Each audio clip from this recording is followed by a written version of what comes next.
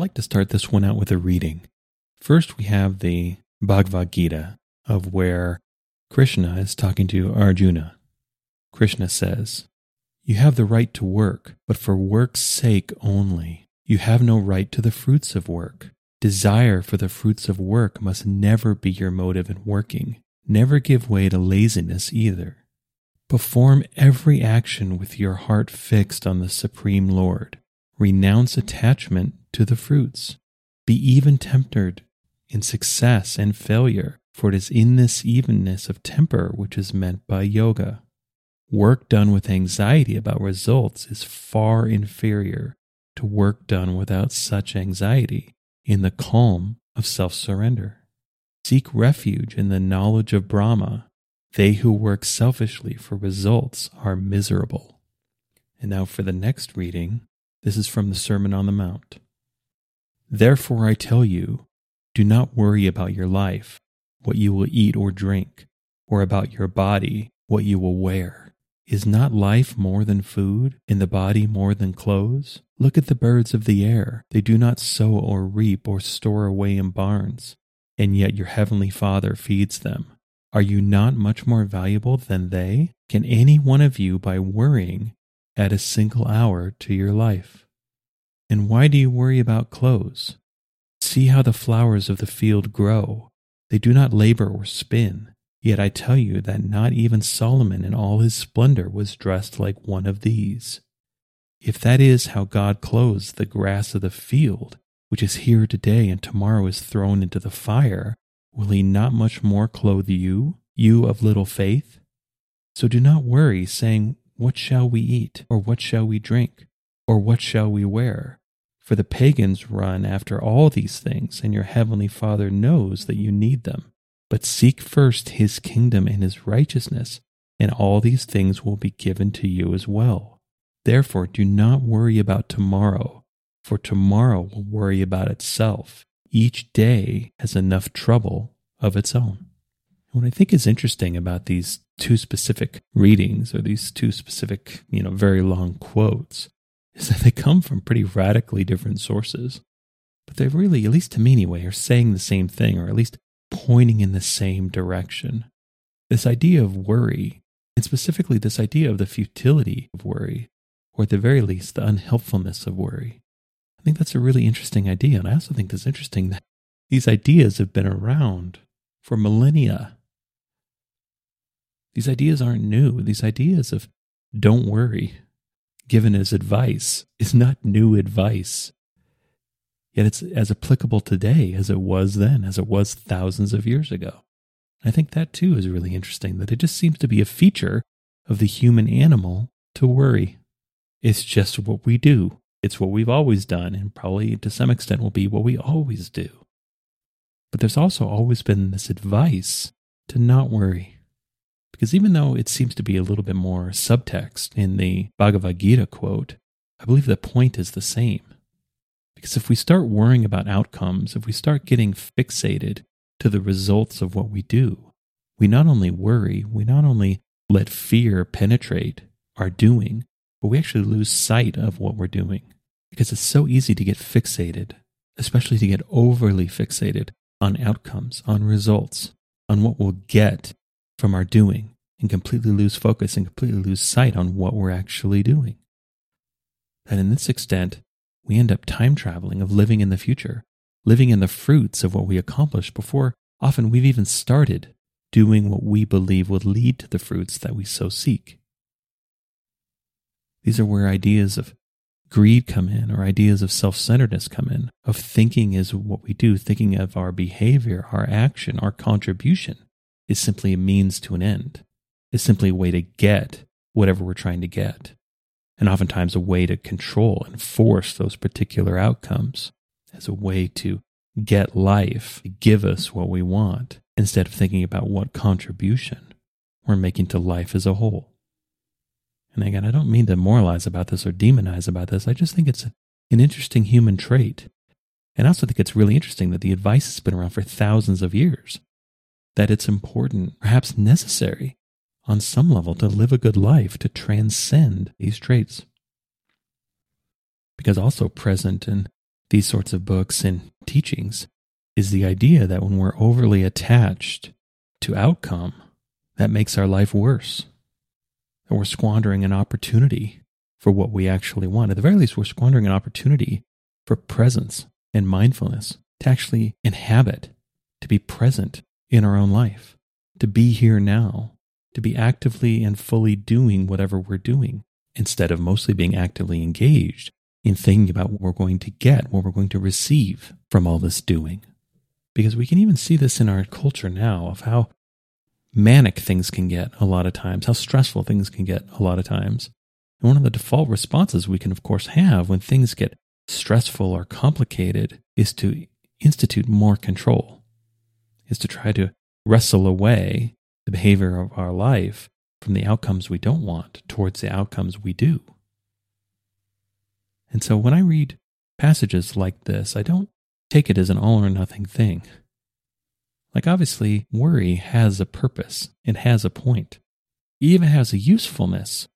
But obviously that usefulness erodes very quickly when it's utilized too much, when it's made too much of a focus, when all we do is go through our life in worry.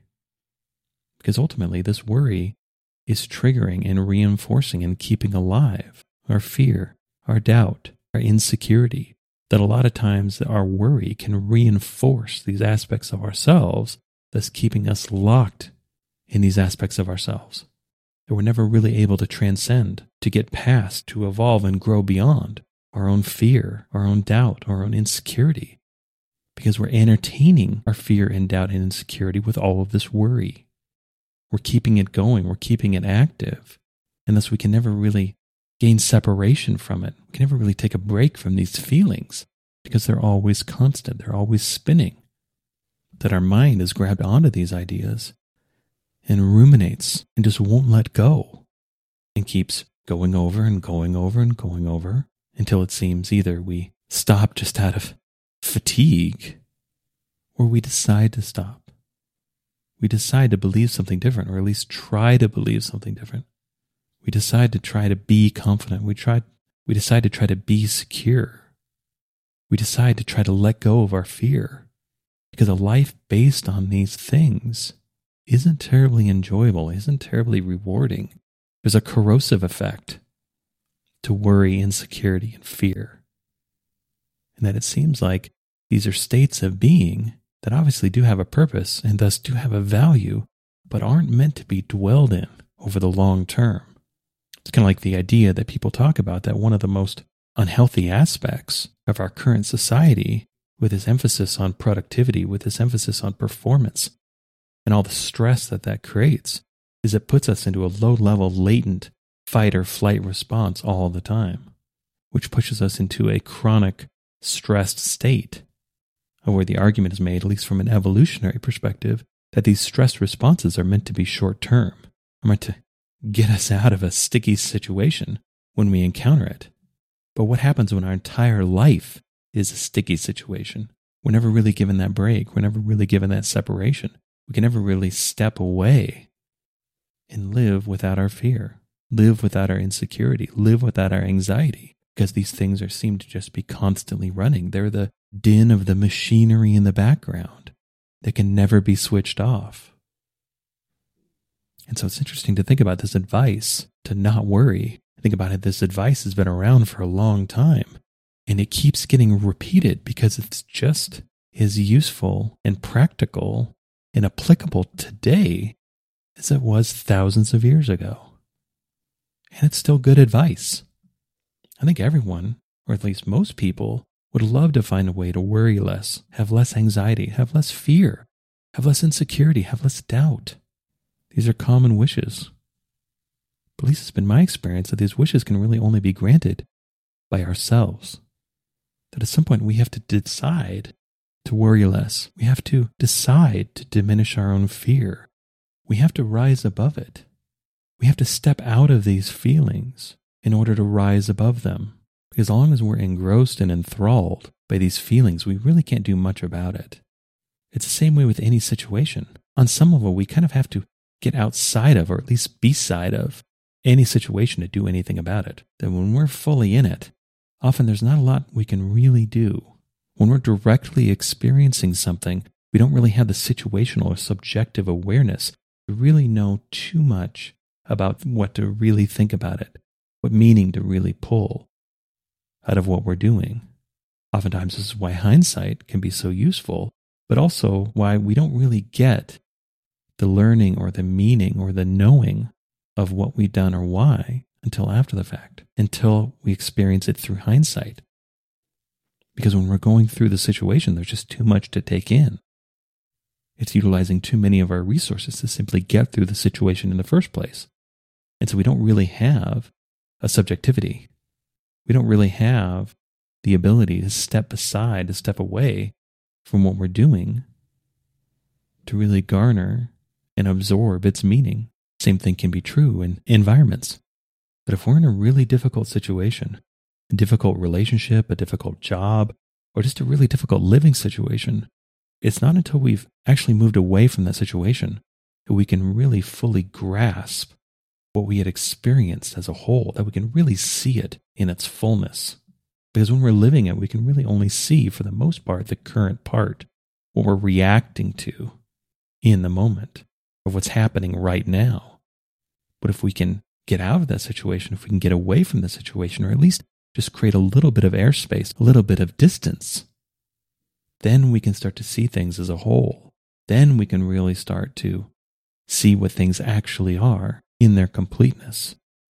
We can start to figure out some meaning. We can start to learn. We can start to grow because we can see something as a whole. Because we're not locked into the situation because we're currently experiencing it. The same way with fear, insecurity, and anxiety. We can do ourselves so many favors by just creating a little bit of gap, a little bit of space where we can set down our anxiety. We can set down our fear. We can set down our worry. We can set down our doubt and just be. I think this is one of the primary benefits of adopting any sort of mindfulness practice. That if we decide that we want to do a meditation practice, for example, this is one of the most tangible and profound benefits that we experience early on, is creating this gap, creating this space where we can kind of step, not necessarily outside of ourselves, but just not be so deeply involved and engrossed with ourselves for a minute. We can adopt that role of the observer and kind of see ourselves a little bit more completely because we're not so self-involved. We're not so involved with what's happening right now. We're not so lost in our thinking. We're not so lost in our overwhelming feelings. We're not so lost in emotion. We're not so lost in control. Instead, we just focus on our being. We connect with something more fundamental. And there's just an inherent relief with this. When we get underneath our thinking, underneath our worry, underneath our doubts, underneath our anxiety, and experience something else. The analogy that I think about a lot is like if we're flying somewhere on a plane and it's a stormy, dark, cloudy day, and there's this moment on the ascent of the plane often where we actually break through the clouds. And up here it's sunny. Up here it seems calm. Up here it seems quiet and peaceful.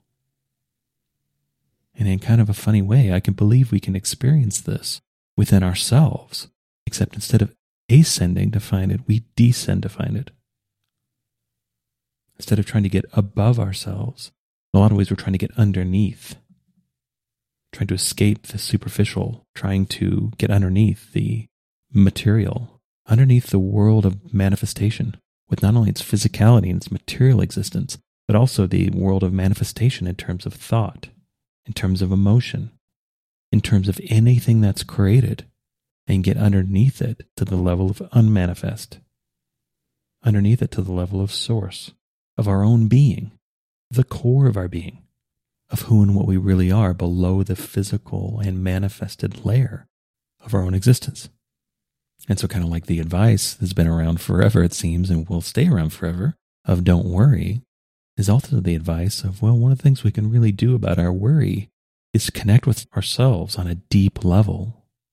And oftentimes we do this through some sort of mindfulness practice, because we can absolutely do this without ever meditating a second in our life, without going to a yoga class, without doing any sort of presence or mindfulness practice.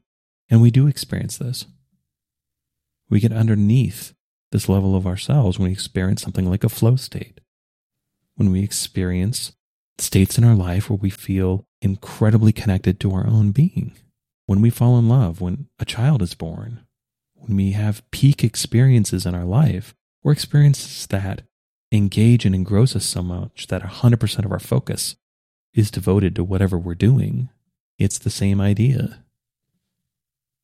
But it sure is nice to have tools in our life where we can do this intentionally. We can do this on purpose. And yeah, the depths of these experiences will never really ever be exactly the same. Even if we have a meditation practice that we stick to and we do every single day, it'll always be different. There'll always be varying levels of depth to it, always be varying levels of clarity and epiphany to it. There'll be varying levels of relief to it.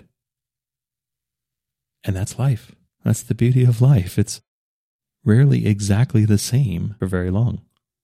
Things are dynamic. Things are always changing. And that's both the beauty and the benefit of it, but also the challenge. Because it's our minds that want things to be the same all the time. Especially if we're dealing with something like anxiety and worry, it can seem like surety is what we seek. That it's not so much we need things to either be this or that. We just need things to stay the same. We need to do away with all this change because too much control is required to exist in this world of change. That if I could just stop things from changing, everything would be great. But obviously that's not the way life works. And so it seems like it would behoove us, like it would really be a benefit to, instead of trying to figure out how to fight change, of how do we move with change. And one of the ways we do this is we devise ways to assist ourselves to not worry so much, to not feel like we're one lapse in control away from everything falling apart, total annihilation, and believe in something deeper, making contact with the fundamental part of ourselves, below the manifested aspect of ourselves, because it gives us connection to something deeper, something older, something more permanent, and anchor and ground ourselves to that. Anchor ourselves to something that exists below worry, below anxiety, below fear, below doubt, and live at least a portion of our existence from this place. Live our existence informed by this place, with a relationship with this place. Obviously, we have to go out in the world, we have to do things. Hard as we try, we're definitely going to worry about stuff. Again, that's just a feature of the human animal. We're definitely going to be afraid. We're definitely going to have doubt. We're definitely going to be insecure. These aspects are inescapable. But they don't have to dominate our life. They don't have to be the focus of our life. Because whatever we're worried about, whatever we're afraid of, whatever we're insecure about, the part of ourselves that exists at the core isn't affected. It isn't vulnerable. Whatever we're worried about poses no threat to ourselves at our core. That as long as we're being, as long as we exist, this core of ourselves will also exist. And when our physical bodies no longer exist, that core will continue to exist as well. So what is there to worry about? What is there to be anxious about? What is there to fear? What is there to be insecure about at this level of our being? And it's been my experience anyway that the more time I spend being with and really being this aspect of my own being, the more my own insecurity and worry and anxiety just seems to fade away. Doesn't really seem to be so relevant anymore. Doesn't seem to penetrate quite so deeply. It just doesn't seem to really be that important. Because there's another influence that's acting on me. I'm not so scared and trying to protect myself all the time. Because I know there's an existence, a being within myself that is beyond protection. In a lot of ways, it protects me, not the other way around. And obviously it doesn't take me to say it, but this advice, do not worry, is good advice. It's a useful thing to ponder. It's a useful exercise to undertake of how do I reduce the amount of worry in my life. And we can do this by connecting with the aspect of ourselves that is below, that is beneath our own worry, our own fear, our own insecurity, our own doubt. And just by doing this alone, we'll feel better. Just by doing this alone, we'll shift our perspective. Just by doing this alone, we'll change our life. Might not make everything instantly awesome, but at least we'll feel a little better.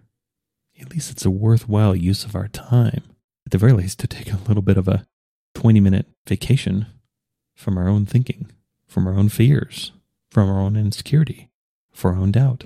And that in and of itself is worth it. But if we keep at it, if we keep at building this relationship with this fundamental part of ourselves, spending time with and in this aspect of our own being, our life will be improved. Our life will feel better. That's why people do it. And people have been doing it for thousands of years because it works. But it takes us to do it. It takes us to decide to do it. It takes us growing a fatigue, a dissatisfaction, a rejection of our own fear, worry, insecurity, and doubt, which ultimately leads us back to ourselves. And so you kind of wonder, is that the function of all that fear, worry, insecurity, and doubt in the first place? Did I have to go through this in order to be led back to myself, led back to my whole self, led back to my fundamental self? It's an interesting thing to ponder. It's an interesting thing to experience. And if we haven't experienced this yet, we'll only know if we try. And we can decide to try whenever we want. Because ultimately, no one should live in anxiety, worry, fear, doubt, insecurity over the long term. That's a miserable experience. But fortunately, all of us, no matter who we are, no matter what we've done, have an escape route, have a way out.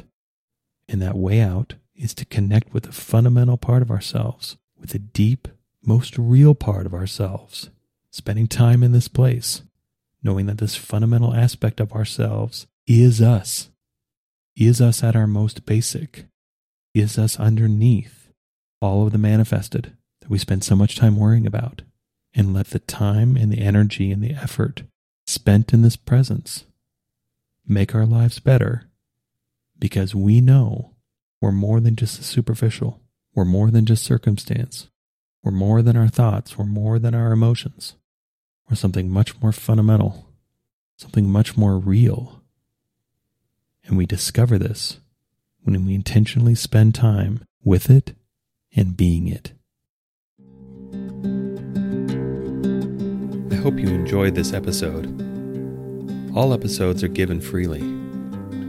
If you feel inspired to give, please visit theunionpath.com/donate.